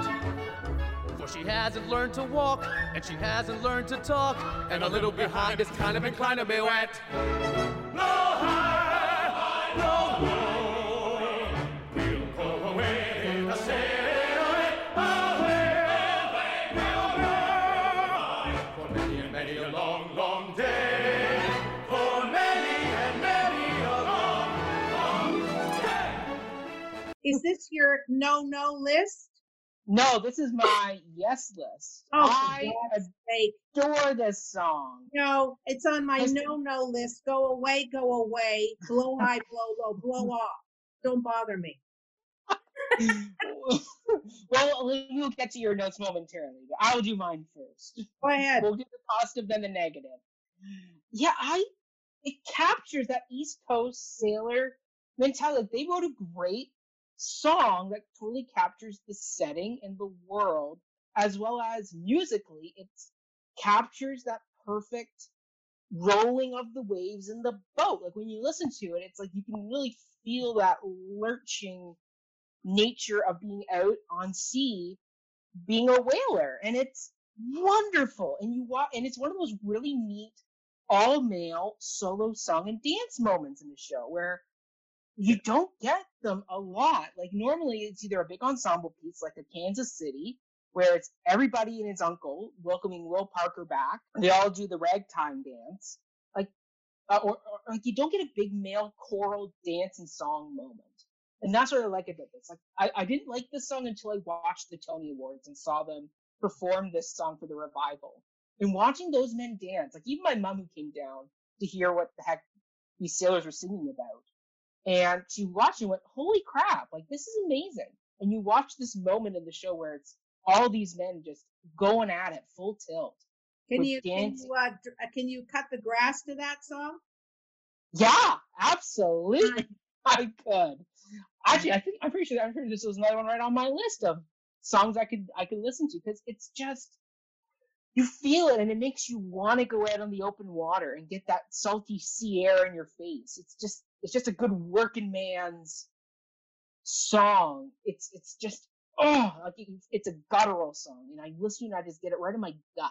There's just something about it that just captures it. And once again, it's that step forward from Kansas City. It's that same type of idea of describe a situation, describe a setting. And Kansas City is the beginning of this, and then Blow High, Blow Low is that next evolutionary step in the process for Rodgers and Hammerstein. And I totally prefer this over Kansas City any day, because I love it. I just love Blow High, Blow Low, and like beautiful lyrics by Hammerstein as well. Like that, how do you describe it? That crimson spurt coming out of a whale, like just that beautiful literary descriptions you get. And it's like, now I'm gonna read it again. The people who live inland are hard to understand. When you're looking for fun, they'll clap you into jail. So I'm shipping off to sea, where life is gay and free, and a fella can flip a hook in the hip of a whale. No thanks. This is your back song. This is not community. That is the community that is supporting Enoch and thinks Billy is not a nice man. But Billy is part of the song because Jigger's in this song, and you can see Billy, and Jigger even says, "Come on out to sea, like you're going to be accepted out here with us." And he says no. He doesn't. He doesn't go. Which once again, it's like, damn it, Billy, you just got to give it another opportunity to fix your life around. No, and be a fisherman and a sailor. Us telling him how to fix himself. And he's not prepared. He's not going to make the effort. And that's fair enough as well. Sometimes you don't want to fix yourself now, and you still get to heaven. And, he was welcome into heaven. He wasn't welcome into purgatory again. Because we'll be accepted. Yeah, I don't know if you should have gone to heaven. Maybe not. But who are we to judge? Who are we to judge? Exactly. It's true. Who are we to judge? Who are we to judge on this front? Lynn, why is Blow High, Blow Low on your other list? Yes. Why is it Blow High, Blow Low, Blow Off, as you said? I just find it a rousing song for no reason. It sets up the whole business of the sailors, etc. But it opens up a world that's it's Enoch's world, but and it's a world of rousing men. It goes off in a different tangent. It's a sucker. It's a sucker dance piece that gets the audience thinking, rousing, etc. I just, I don't understand what its purpose is. I don't think the audience needs it either. And I think after a woman talks about a man hitting her, the last thing that you need is a rousing, testosterone-driven dance number. Fair enough. Lynn, what's the number 2 on your list of songs? Okay. You haven't gotten there yet. Number 2 for yes. Well, I love If I Loved You. If I loved you, time and again I would try to say all I'd want you to know. If I loved you, words wouldn't come in an easy way. Round in circles I'd go. Me too. I love that. Did not make my list, but it is a beautiful love song. I think it's a beautiful love song. They're very tentative, If I loved you, what they're saying is, I love you, and I love you about this, but they're tentative about it. Mm-hmm. And here's the thing of getting the audience on your side. The audience wants them to just come out and declare. They want them to declare, I love you, rather than dance around they're skirting around the issue. Again, if I loved you, when he sings it, he's protecting himself from disappointment that she will not return it. And she is just trying to protect herself in a different way than he is. And so I love the intricacy of that. I thought it spoke beautifully about both of them. So that's my third, actually my second of 3. Perfect. And that Soliloquy is the third one. So yeah. Yes. Perfect. If I Loved You is my third. Okay. There you go. You two have a very similar list to each other. Well, I agree with Lynn, and this is a Rodgers and Hammertime success. Like, they know how to write complex relationships. You've got people will say we're in love. Got to say you've got I loved you, and then you get this very complicated Maria von Trapp, Captain von Trapp thing that happens. Like, they really get dirty with their relationship songs. Yeah, their lead relationships. And I like that. I like that they allow questions to come in, struggle to come in. Like, it's not easy, and therefore it's interesting. That's very true. That's I get the beautiful scene. Like, Sondheim even praises this 20-minute bench scene that is this If I Loved You sequence as one of his defining moments, where in his writing experience, this is a moment that he often goes back to and looks back on and goes, this is what I have to do, because it's so beautiful. Within 20 minutes you get their whole love story. And a lot of times it takes a whole damn musical to get what they get in 20 minutes. And it's gorgeous. It's a beautiful soaring thing. And you're right, it's Hammerstein once again creating that sympathetic investment of the audience in the love story.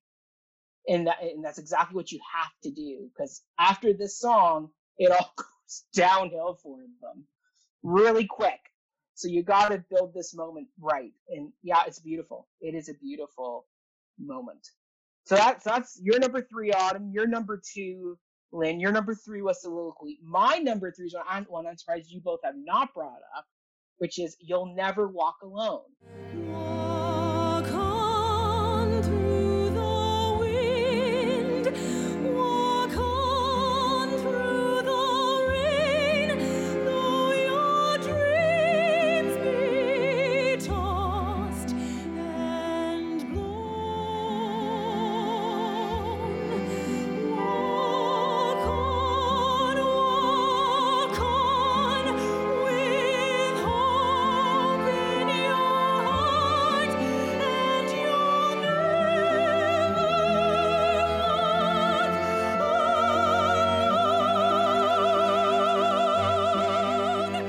that's number 4. Me too. Number 4. There you go. Like, this song transcends the musical entirely. The fact that it's sung at UK sporting events by entire stadiums of people, like, and they all know the words. You watch the videos of 2,000 people in a stadium singing this song. It's remarkable. And Rodgers and Hammerstein have never been able to beat it. Like Sondheim said, he went and saw Sound of Music, and he wrote, "Climb Every Mountain is good, but it doesn't hit that same level of You'll Never Walk Alone." Why does it have to? Well, people were always thinking you got to continually one up yourself. But Well, then tell them to go to hell. They don't have to. In 1 minute and 52 seconds, they wrote a perfect, wonderful song. I don't have to top myself. Yeah. Why are you topping yourself? Here is an orange. Do you want something better than that? Come on. Give me a break. An apple. A banana. A banana. Yes, a banana. Yeah. Everybody wants you to do better. When you do better, let me know. Yeah. Like this song, like it's so simple. I wrote You'll Never Walk Alone. What did you do Tuesday? Sondheim wrote Send in the Clowns in an hour and a half, because most of the time he was sleeping on the couch. An hour and a half. Yeah.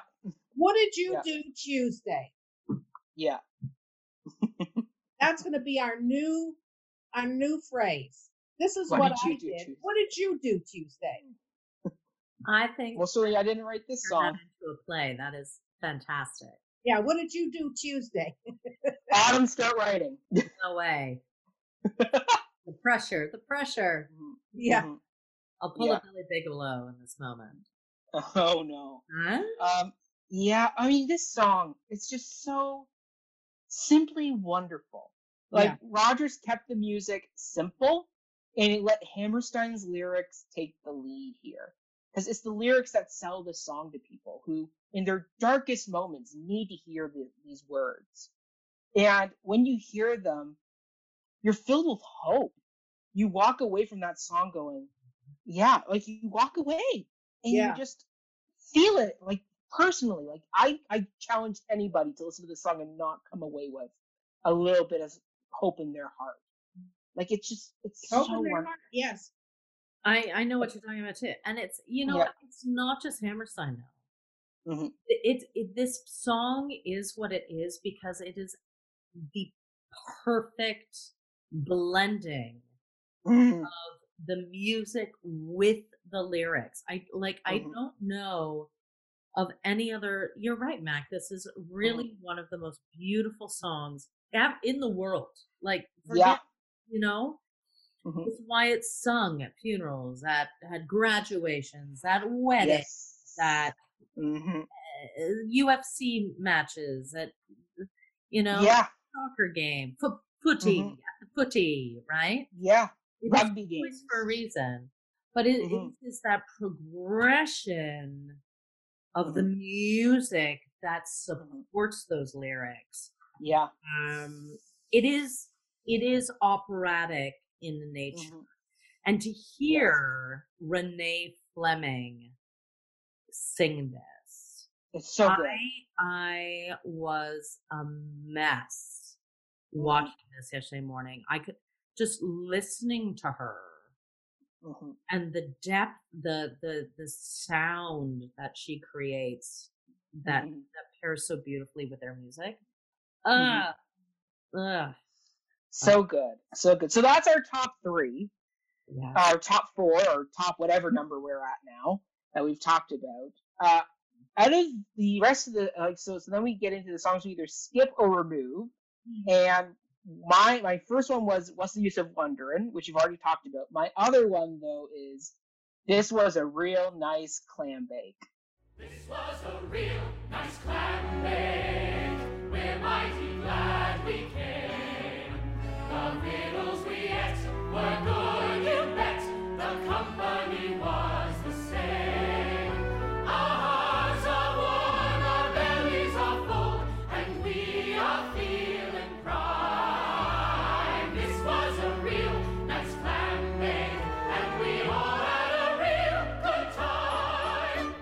Yeah. which Me too. I don't like this song. Mm. Like I don't get why they had to include it, because basically it's just there to be an opening to Act 2. But it's the worst song they could have ever written for an opening to Act 2 out of all their canon. It's the worst one. It's the worst one. And like, if you've already done away with the overture and the opening number of Act 1, why break that pattern and include an opening number in Act 2 when you can easily start jumping the audience right back into that story with either Nettie's dialogue of "Let's clean up, that was a real good clam bake, let's go home," or take the music of clam bake and do a pantomime again of the clam bake. Because I really don't want to freaking hear about you cooking clams and cutting lobsters. It's pointless and dumb. That's what they did.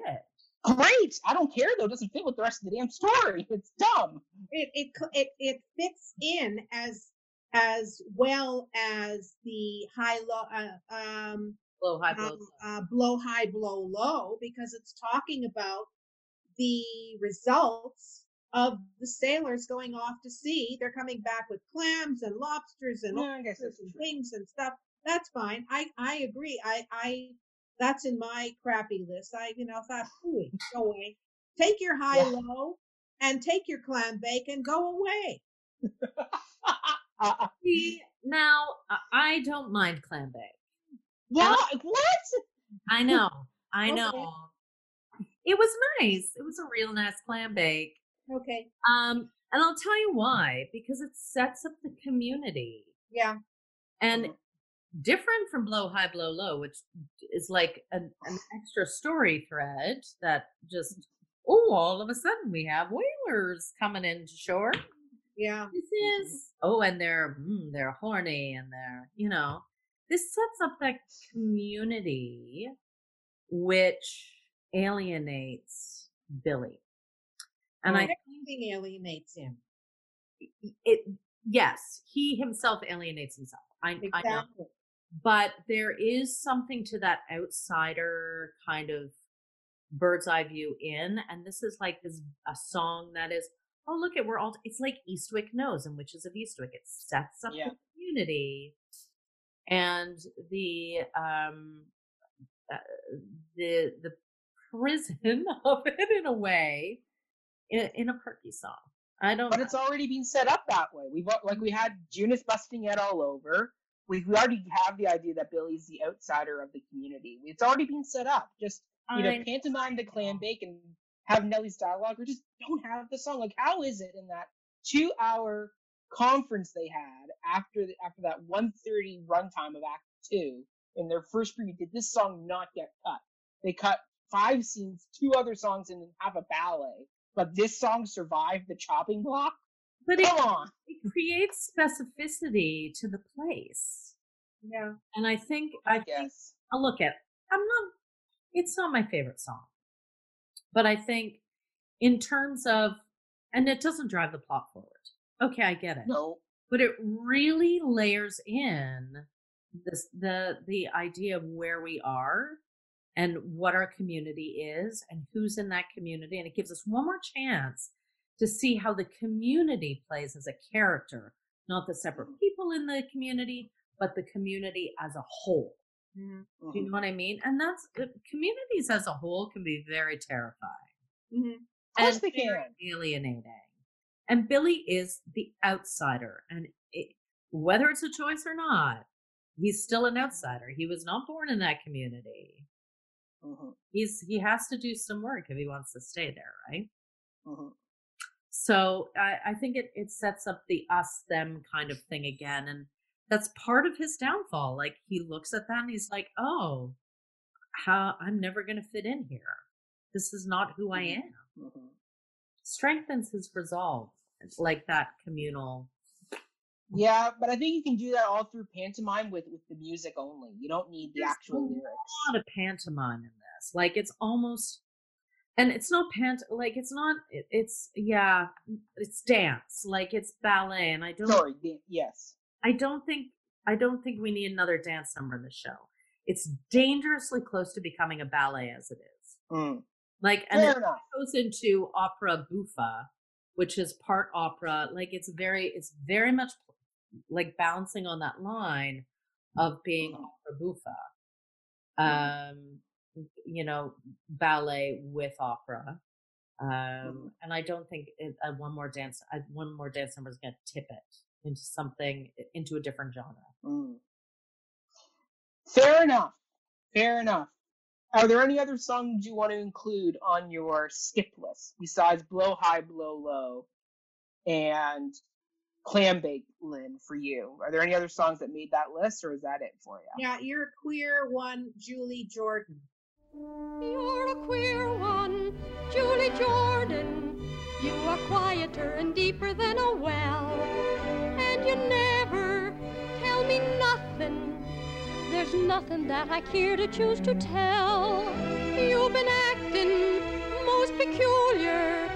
Every morning you're awake ahead of me, always sitting by the window.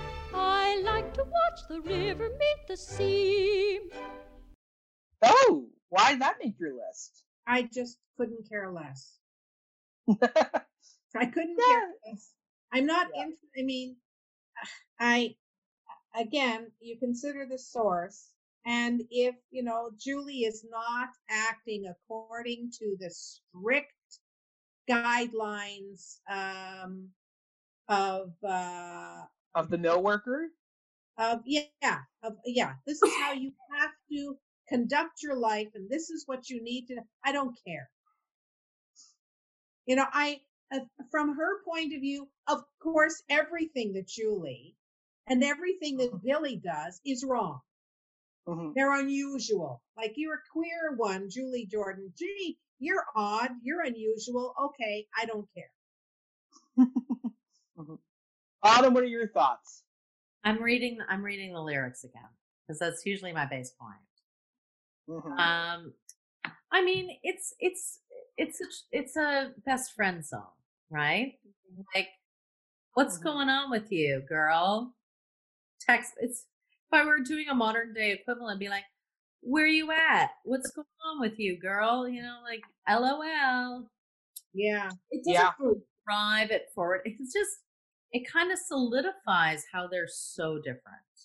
How Carrie and, you know, Carrie wants a nice settle down, or does she? That's the interesting thing. And I think that would be an interesting take on her. Like, her whole thing with Jigger, like, she flirts with that. She wants rough. She wants rough. And she doesn't want fishy. You know, it's interesting. Like, I love it.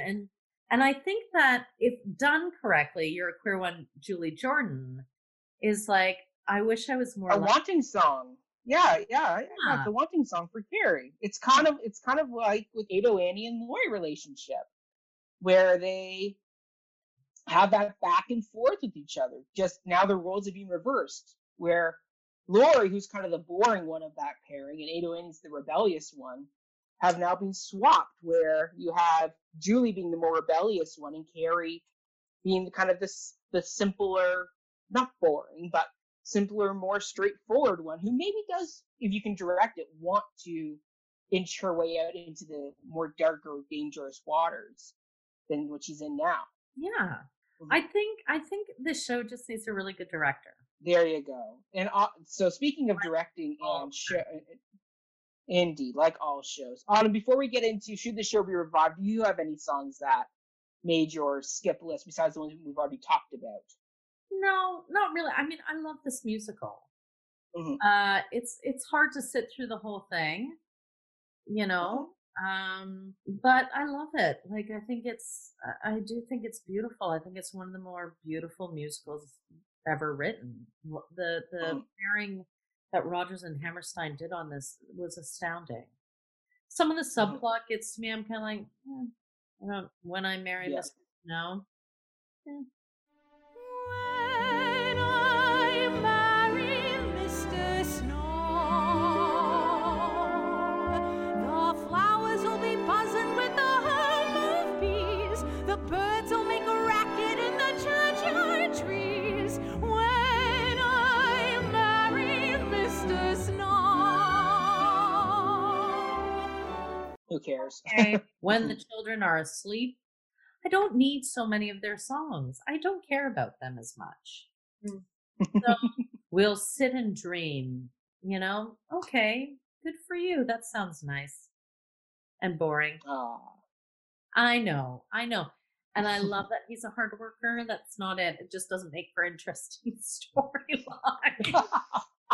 Like, I know. Us as a society, we just can't take it. It's the same thing with Amos and Mr. Cellophane in Chicago.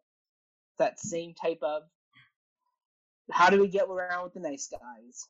Somebody's got to figure that out. Okay. All right. So now I get into the big question, the big debate of the episode. Should this be revived? Does it still have a place today? Yes or no? Lynn, I want to hear your thoughts first. Well, I've changed completely. Okay. Be talking about the, blame the awesome autumn.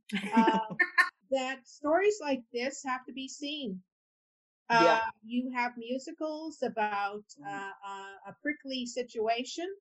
You think that it is about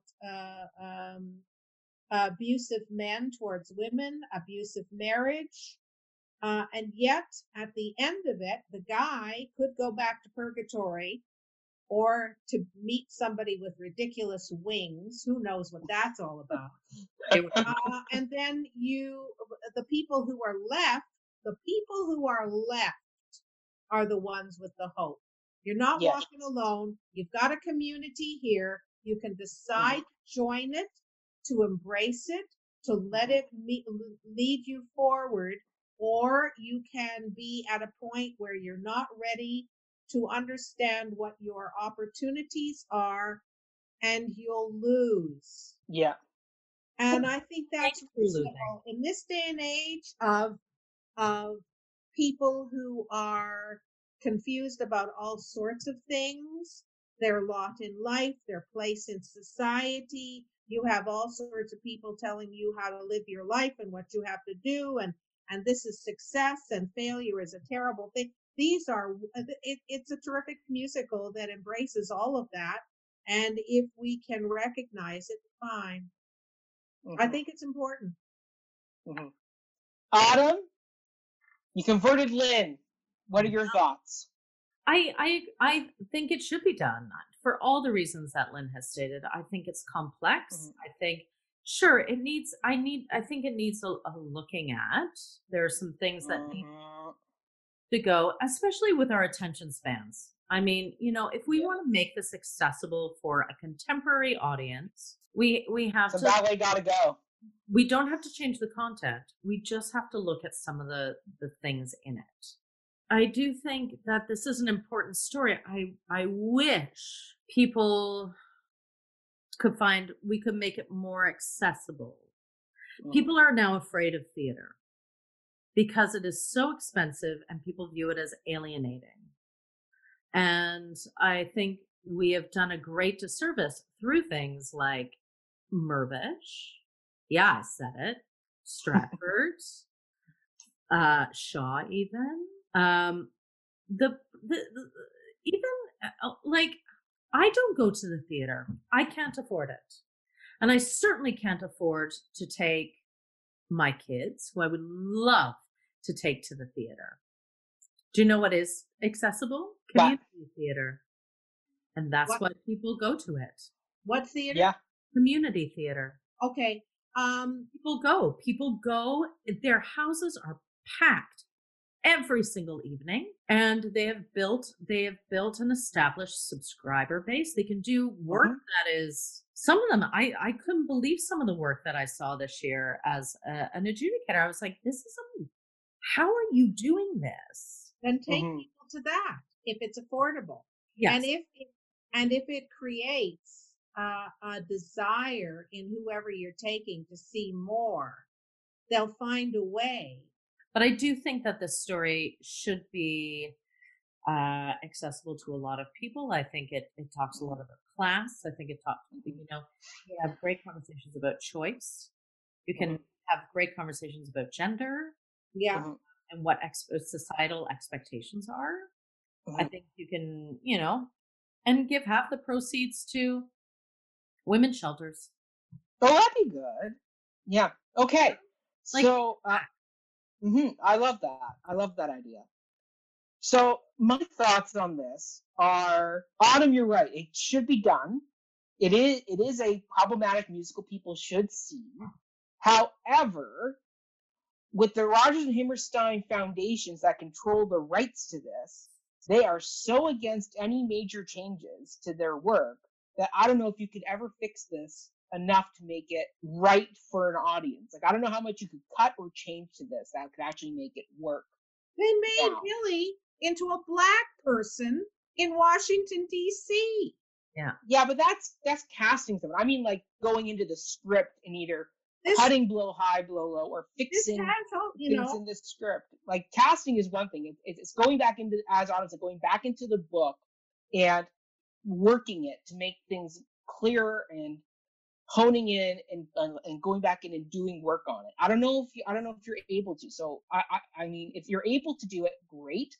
Until we can do that, I don't know if this show can be done properly. Like, as Autumn said, you can have a great director, but until you can get into the source material and really finesse it and No, dig into this. I was just cutting for a modern audience because I know that people love one act plays and they clue out. There's a cluing out where they want to go back to their phone, they want to do whatever, right? The time is a currency that must be really acknowledged in today's society. We do not, and this is what is great about this virus. It is teaching us to slow down. It is teaching us to value our health, our families, our space, our safety without the noise. And that's why, I don't feel pressure to do a ton of stuff as an artist right now. It's about just taking stock and being grateful, right? So we have lots of time right now. And I think, this play, this musical, really just needs a director to talk about the intention of the songs. I don't think we need to shift it, to dumb it down. I mean, it would be great in maybe a little bit more streamlining, but if that's not a possibility, let's keep doing it and examining it and talking to the Rodgers and Hammerstein Society. I don't think it should just go off the table. I think, if you're going to throw one off the table, throw away The King and I, because it is so problematic. Beautiful, problematic in a big, big way, right? Well, we will get to King and I when we get there, but I do love King and I. This one is, people just have to view it with a grain of open-heartedness and curiosity and not vilify anyone. I mean, it's so easy to vilify some of these people. And you can't do that with us. It's more complex. And I think the complexity is needs to be seen. Yeah. Fair enough. Well, I think that wraps this up for that episode on that lovely nail on the head moment. Lynn, where can people find you and your reviews? Because we want to make sure everybody knows where to go read your stuff. Slotkinletter.com. Slotkinletter is all one word. Slotkinletter.com. And I have been posting things, so that's where they can find me. And a big thank you once again to our theme music composer, Mr. Brody Weld. Thank you for your wonderful music. And you can still find him composing all over the place. He has his track out once again called Home Decor, all about household furniture. And he's working on another track that will be released shortly. So keep an eye out on Spotify, Bandcamp, all those sites where you can find music, Apple Music, and you can find his stuff. He is wonderful. Look for him under Father Frozes. Brody Weld. He's coming on for an episode. He and I are finding the episode we're going to get him on. There is potential for an episode. So Stay tuned on that front. You can find us at Before the Downbeat on Facebook, Instagram, and Twitter. Yeah. You can follow us there. I mean, our Twitter's really picking up now. We're starting to get a lot of retweets and likes on our stuff there. So yay on that front. People are engaging with our photos and clues and fun facts on our Instas and Facebook. So keep that up, everybody. We love seeing what you guys are up to. Let us know your thoughts on the episode. Let us know what you think of Billy Bigelow, for sure. And then follow us on our Patreon, where you can get all types of great things. And we're, as of today, as of this episode, I'm announcing that for anybody $3 and up, you will have access to our deleted scenes. So whenever a new episode comes out, we're going to be, there are moments and things that I have edited out of the episodes for time or for clarity, and we can put them back in on Patreon so you can hear some extra fun conversations that maybe sometimes just don't have enough time to get into the episode. And many other things on Patreon, like our movie musical commentaries, our monthly theater news review shows, as well as our top 10 musical lists that we will be making. Thank you, everybody, for listening in for this episode. I think we tackled it really well. Lynn, thank you so much for coming on. And then Autumn, we'll be back next week to reveal the show that's coming after this one. Where can they find us, Mackenzie, other than Before the Downbeat? Where can they find you? Well, they can find me on all social media platforms at Mackenzie Horner. Just look for the ginger hair picture. That'll be me. Really easy to find. Autumn, where can they find you? I'm at Autumn DM Smith, or my business name, which is Littlewood Smith. Very good. Wonderful. Thank you, everybody, for tuning in. We will see you next time. Have fun. Have a great day. Bye. Bye. Thank you. Blow high, blow low. Walk on.